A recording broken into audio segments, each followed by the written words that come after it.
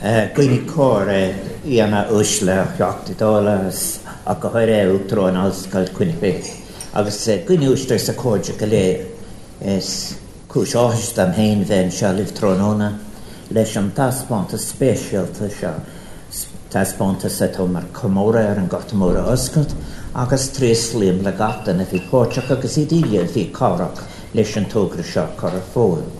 Togra mar gwtnid hoi tuat ahadis de cean des na hetri is táfachtaí star ar winter Somalia agus ar winter again. Dear friends, President of Quinnipiac University and distinguished guests, it is a very great honour for me to be here with you this evening to perform the official opening of Coming Home, Art and the Great Hunger. I've just been to see the exhibition, and it is an exhibition that reflects in a powerfully visual way not only the centrality of the famine of 1845 to 1852 as a defining event in the making of modern Ireland, but as one of the defining events in 19th century global history. It is of immense importance, too, that those scholars studying the evolution of economic ideology and theory in the 19th century, and there aren't enough of them, and how, if you like, assumptions of ideology masking as theory can affect policy, I think it will be of value to them. It will be, of course, a source of recalling a tool of something that is very important, and I'm so pleased as President of Ireland about this, of recalling the nature and the texture of the bond that exists between the citizens of this country and those millions of American citizens who today are proud of their Irish descent and who are interested in teasing out the complexity of the roots of those original arrivals in the United States. So may I then begin by thanking Máirúch Trónaitheann, all those who have contributed in any way to bringing this remarkable collection of historical and contemporary art and literature to our shores. The exhibition wouldn't be here today, I think, without the tireless commitment of Dr. John Leahy, the president of Quinnipiac University, a university that has emerged as a leading centre of understanding of An Gorta Mór through the establishment of the Great Hunger Museum, and of course most recently the Great Hunger Institute under the leadership of Professor Christine Keneally. I've long been an admirer of Christine Keneally's work, and particularly her work in relation to particularly researching the position of women in the experience of the famine. And the quality of both the planned programme of events that has been announced and the selection of the art on display is a testament to the dedication and skill of the staff of the museum, who the pleasure I've just had of meeting, but particularly Professor Niamh O'Sullivan, Claire Buzarn and Ryan Mahoney. May I take this opportunity then of congratulating and commending them all, but I'd also like to acknowledge the generosity of all those who contributed their financial resources to facilitate what is a considerable artistic, cultural and educational undertaking. I was honoured to be asked to contribute the preface to the catalogue of Coming Home, edited by Professor O'Sullivan. In that preface I echoed some words I had spoken at the National Famine Commemoration at Glasnevin Cemetery, when I stood amidst the largest burial ground for the victims of the Great Hunger, and there I made reference to a great silence generated by the famine. Well, as new scholarship emerges, all of us must be open to revising our accounts, and I'm certainly open to revising mine, so I would see difficulties now in using the term the Great Silence. After all, new scholarship has brought to our attention valuable new local accounts, and I've also since had an opportunity of looking at very significant European travellers' accounts of the famine. But yet, while I think it's only fair to say that there was a silence observed consciously as a policy by the official organs of the state, in both the British and the Irish cases, thinking about that, such an official silence is very different to the numbed unwillingness or even incapacity of communities throughout this state to deal with what was for them a painful past.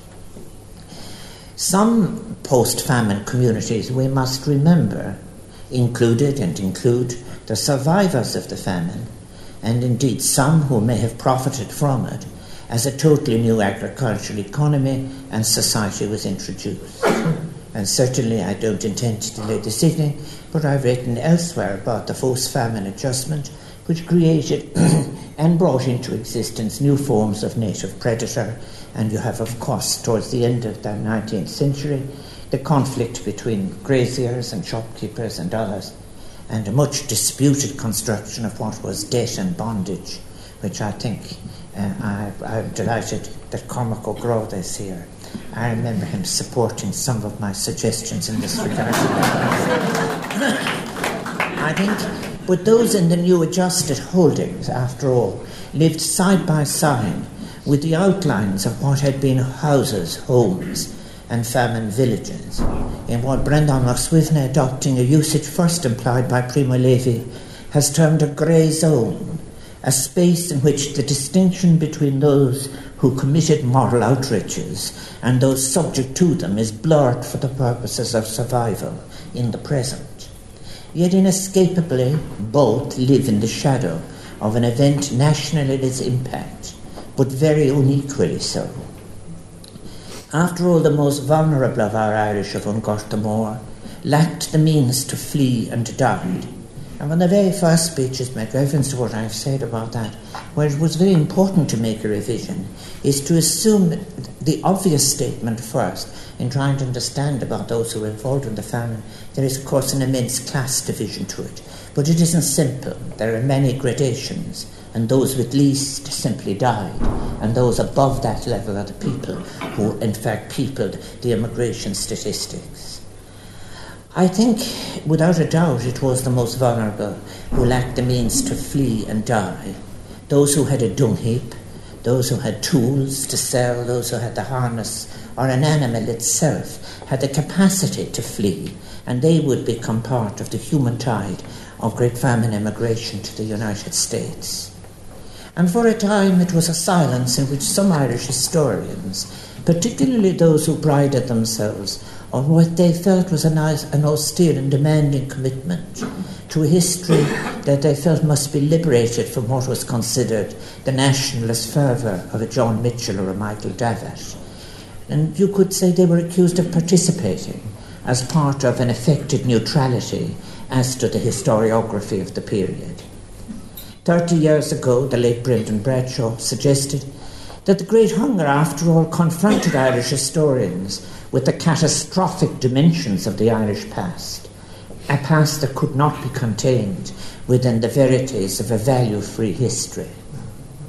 Those words were written at a time when the historiography of the Great Famine was drawn from what were relatively thin furrows, confined to the economic and social history, which itself might reflect a relative failure to synthesize an adequate, truly interdisciplinary history.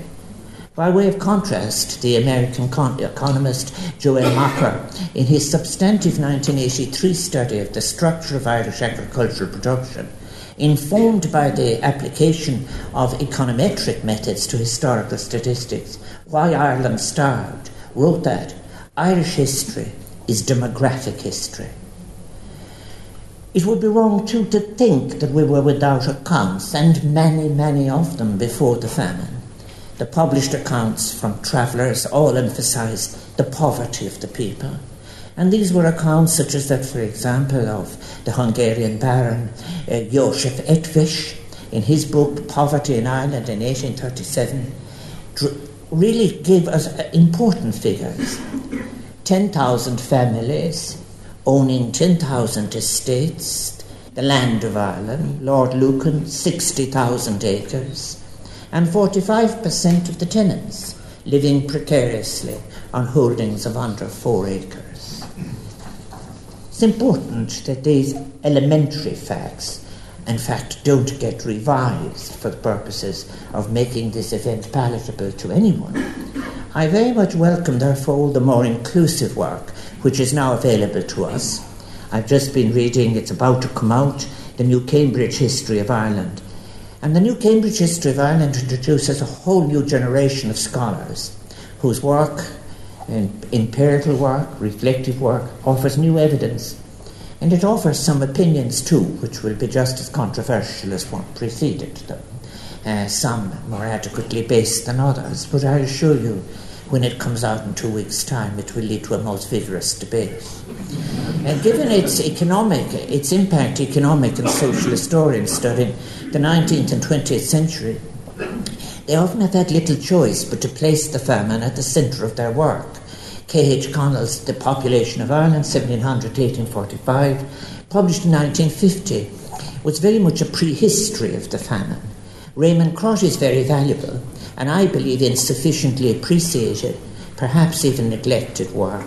It was a study of Irish agriculture, published in 1966, and it was prefaced by a long historical exegesis in which the famine was seen as an accelerant of the forces of economic and social change. And that work is important, even if you like, the model seems to upset people in contemporary accounts. And then in the early 1960s, Dr. Austin Burke made a study of Phytophthora infestans, that fungus which gave rise to the blight. And as a student of social history myself, in the 1960s and 70s, interested in Irish migration, and there wasn't that much coming from for scholarship, and interested particularly on post-famine adjustment, on which there was even less, and then the Irish Church. I want to acknowledge all of our debt to the North American scholarship, represented by the work of, among others, Kirby Miller, James Donnelly, Sam Clark, and of course all that good work on land politics and people. And then the work as well on what has come to be called, rather politely, the devotional revolution in Ireland. But that work served at the basis of very fruitful discussions and engagements with, indeed, historians such as Cormac O'Grada and Garrod O'Toohig. But synthetic histories were very few. Memorably, the volume commissioned by the then Taoiseach Eamon de Valera on the centenary of the famine in 1946 took 10 years to produce, and it was nearly half as long as was promised, although one can note that Thomas O'Neill's contribution to the volume has aged rather well. It was much later, when Eamon de Valera became President of Ireland, that he felt he could wholeheartedly welcome a famine history in 1962 with the publication of The Great Hunger, Ireland, 1845 to 1849.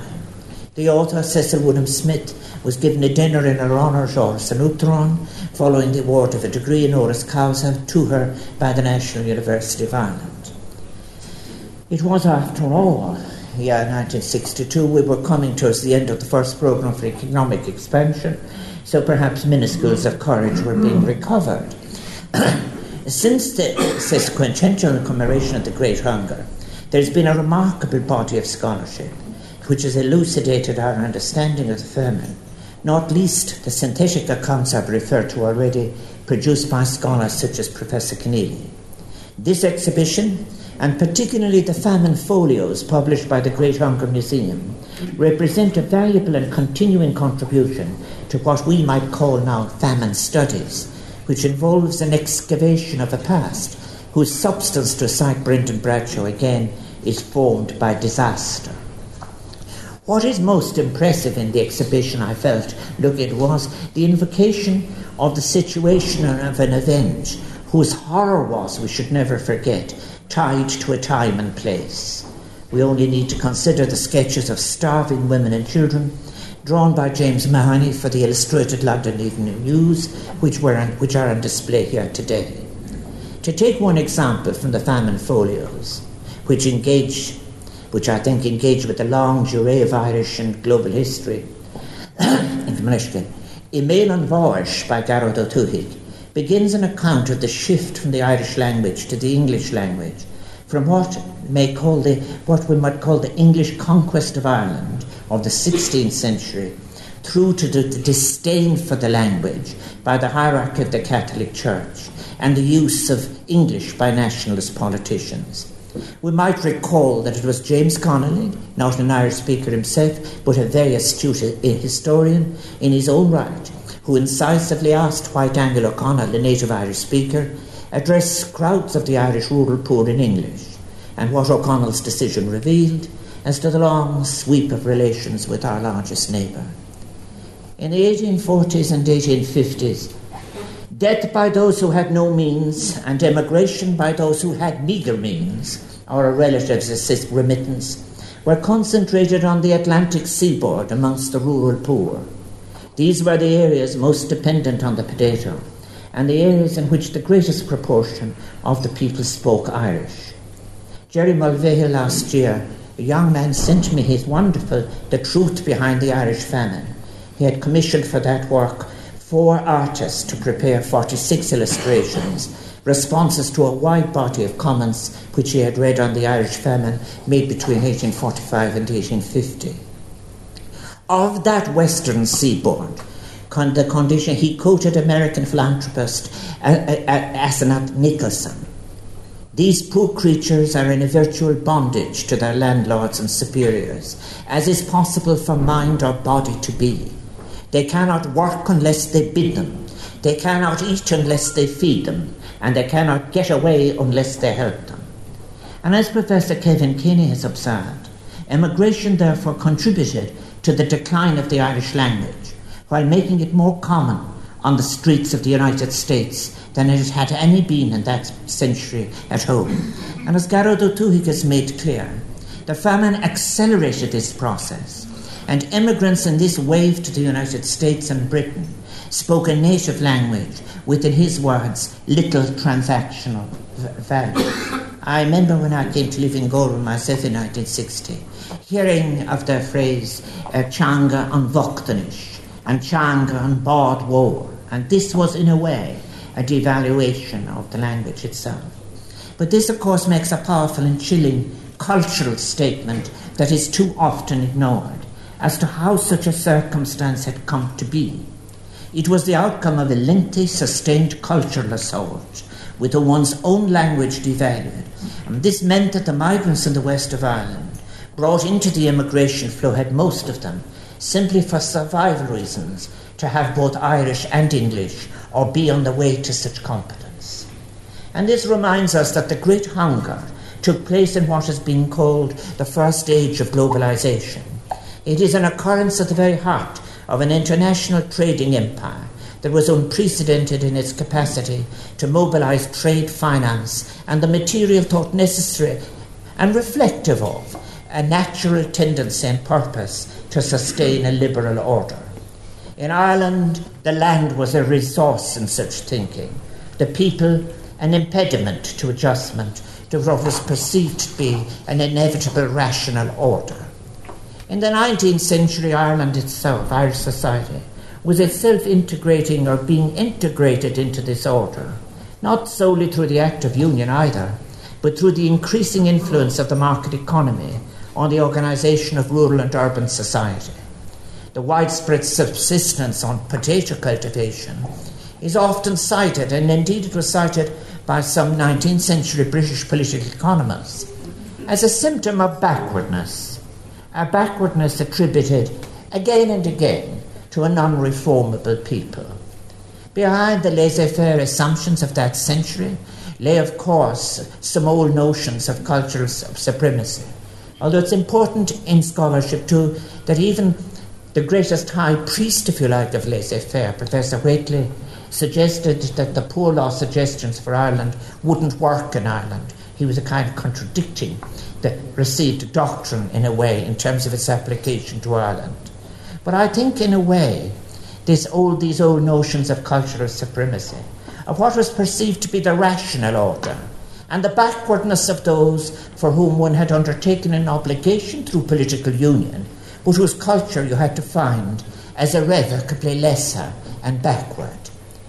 A century earlier, after all, David Hume had written, "The Irish from the beginning of time have been buried in the most profound barbarianism and ignorance, and as they were never conquered, even indeed invaded by the Romans, from whom all the Western world derives its culture, they continued still in the most rude state of society, and were distinguished by those vices to which human nature, not tamed by education, nor restrained by laws, is forever subject." And then a century after the famine, of course, Winston Churchill would write, "We have always found the Irish to be a bit odd. They refuse to be English." Yes, it was so easily forgotten, fortified by such ideological prejudice, that the 3.3 million landless labourers in the 1840s were providing labour services in exchange for plots for potato cultivation to farmers who were themselves becoming increasingly integrated into a global economy producing high-quality wheat for export to the growing cities of Britain. Brendan McSwivna has provided us with a remarkable new history, remarkable new facts in his new book, The End of Outrage, Post-Famine Adjustment in Rural Ireland, and has encapsulated many of his ideas in both his contribution to the catalogue and the Famine Folio series. In his study of a townland in West Donegal, he not only tells that story of integration into the market order, but of, in his words, the end of moral indignation in the face of despair and disaster, and the fate of rural poor, for it is from those families that the casualties of the famine came. It vividly describes a process of marginalisation, of the consolidation of holdings on the eve of the famine, the extinguishing of commonage, all facilitated by the instruments of a new technology of the state, the Ordnance Survey. Above all, I believe it is that concept of the grey zone of the later inevitable consequences that would flow from the cohabitation of those who gained with those who barely survived, both under the shadow of the memory of those who left or who died, which can have the capacity to still haunt us today. At the dawn of the 20th century, the Irish political economy was transformed in what is a quite distinctive path to modernity, one characterised, however, not by an indigenous resource-based version of modernisation, as economists often understood that, but by a structure of production shaped by the global economy. In 1840, crops accounted for over 2/3 of net agricultural output. 68 years later, in 1908, they accounted for 1/7. The landscape was given over to beef and dairy production. To paraphrase Thomas More, it must have seemed as if cattle would eat up and swallow down the very men themselves, as the houses, huts and potato fields gave way to pasture and the reign of the grazier. The 1911 census records only 4.4 million inhabitants, a little less than half of 1841. If the Great Hunger was not the sole foundational event in the formation of the Irish diaspora, after all, over 1 million Irish people emigrated to North America between 1815 and 1845. There had been a mini-famine in 1815, and the rumour was widespread that the country was finished after the Act of Union. It did, however, create the largest, Garda Mór created the single largest exodus of people from this island in our history. Between 1846 and 1855, 2.1 million people left this island, more than in the previous 2.5 centuries combined. 1.5 million of those fled to the United States. In what we might call the post-famine adjustment between 1856 and the signing of the treaty in 1921, over 4.5 million people left our shores, nearly 3/4 arriving in the United States. Now it's interesting. Kevin Kinney reminds us that this exceeded the total population living on the island of Ireland at the end of the 19th century. Many of us in Ireland are the descendants of those who remained. We are descendants of remnants. Between 1862 and 1870, 5 of the 7 in my grandfather's family in County Clare immigrated to Australia. The state was for a long time reticent and uncertain as to its approach in interpreting and latterly commemorating the famine. Until the 1970s, the school curriculum privileged John Mitchell, could be fitted with nationalist emphasis more easily, who identified the locus of responsibility for the famine in the conscious intention and policy of the British state, particularly in the policies of the Treasury. And this prevailed rather than the work of James Finton Lawler, whose analysis of the unequal distribution of land and soil remains the most searing contemporary description of the contributory causes of the Great Hunger. It was my predecessor as President of Ireland, Mary Robinson, who invoked these ghosts of the silent and silenced victims of the Great Famine to draw attention not only to our own history and to our diaspora, but to those who in our contemporary world continue to suffer famine. On May the 26th, 1840, she was speaking in Canada, and she must have been aware that how on May the 26th, 1847, 30 vessels with 10,000 immigrants were waiting at Gros-Isle. 5 days later, on May the 31st, 40 vessels are waiting in a line that extended 2 miles down the St. Lawrence River.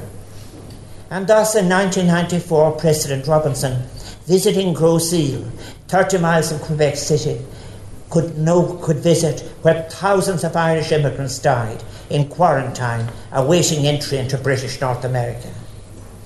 But importantly, she went on to speak of famines in the contemporary world and our responsibility to stop them, and the importance of us drawing from our own experience. For is it not the case that if the British state of the 19th century had the capacity to prevent the Great Hunger and didn't, how much more do we, with our science and technology and vastly greater resources, not have the capacity to combat hunger today? Maruk Taran as President of Ireland, I often ask myself when I read of contemporary refugee and migratory movements, can we possibly envisage, or does anyone read, of what it might have been like for those Irish fleeing from the famine in the Christmas of 1846 into the New Year of 1847, when in 9 days between the 18th of January 1847 and the 26th day of that month, 173,000 Irish presented themselves for poor law relief in Liverpool. Half would aspire to get to the United States, which was a voyage of 4 weeks, and in the meantime, in those 3 or 4 days, they were available as prey, as migrants are today, for all those who exploit the migrant, including those who would exploit them in their own language. How much I often ask myself of could our ethical memory teach and inspire us if we allowed such values to surface. Dear friends, mar facail scurcan crícacar leis an méid roágas a ríis anordam an ascail seo iano. I am so pleased that the state, through the Art Department of Culture, Heritage and the Gaeltacht, is firmly supporting this exhibition and the accompanying programme of events. And I understand that Professor Keneally and her colleagues have already met with members of the Inspectorate of the Department of Education and Science for the purpose of engaging with schools and students throughout the country. And what a fine resource this exhibition will be. It is also so important practically and symbolically that the exhibition will move from this place, the seat of the administration for Ireland for centuries, where in 1849 they arranged to spend £5,000 on a dinner for Queen Victoria, that it will move to the West Cork Arts Centre in Skibbereen from July to October, and from there on to the Glassworks in Derry from January to March next year. Skibbereen and its surrounding townlands, as some of the art in this exhibition details, suffered terribly during the Great Hunger. The Abbey Cemetery still stands today with the famine dead buried beneath it, as a reminder of Bliant and Drochil, the years of the bad life. How inadequate that phrase sounds, really. I so want to welcome all of the new empirically based scholarship, and I do want to refer to the great achievement that it is, the publication from University College Cork of the Great Atlas of the Irish Famine. It is in that publication that Professor Willie Smith tells us in his contribution about how Skibbereen and Schull got the title of two famine-slain sisters of the South. In Skibbereen, of a population of 43,266 in the spring of 1847, 22,241 died, 997 emigrated, 535 to the United States, 262 to England. And we should also recall that the famine affected all sections of the rural poor across this island, irrespective of creed. And we should also be aware of the effects of the famine in Scotland. The Quakers, for example, compared the town of Newtownards in County Down with Skibbereen. So numerous were their dead in that place. So it is so appropriate that this exhibition will travel and be experienced across Ireland. It will also enable citizens across the country to access the work of modern masters in the visual arts and of sculptors such as that of Rowan Gillespie and John Behan, and visual artists who have captured the effects of the famine directly, such as Daniel MacDonald, whose work has been recovered and presented to us thanks to the efforts of Professor O'Sullivan. May I mas an féidir am críocha car leis na bhach leis seán. Le trís le ríis le trís le maríis leis gach iad a cuireann tá spánta se le chéile, agus gach duine a bhí cabhracht leo. I just think we're so lucky that we have the opportunity of viewing this landmark exhibition in Ireland. So many will benefit from the work. A rís le trís líam le Quinnipiac University. It's got a míle maithagis ach déisteach It's Barbanacht. It's buin seán a bhasan tá spánta sa le gar fáiltíh. Got a míle maithagis.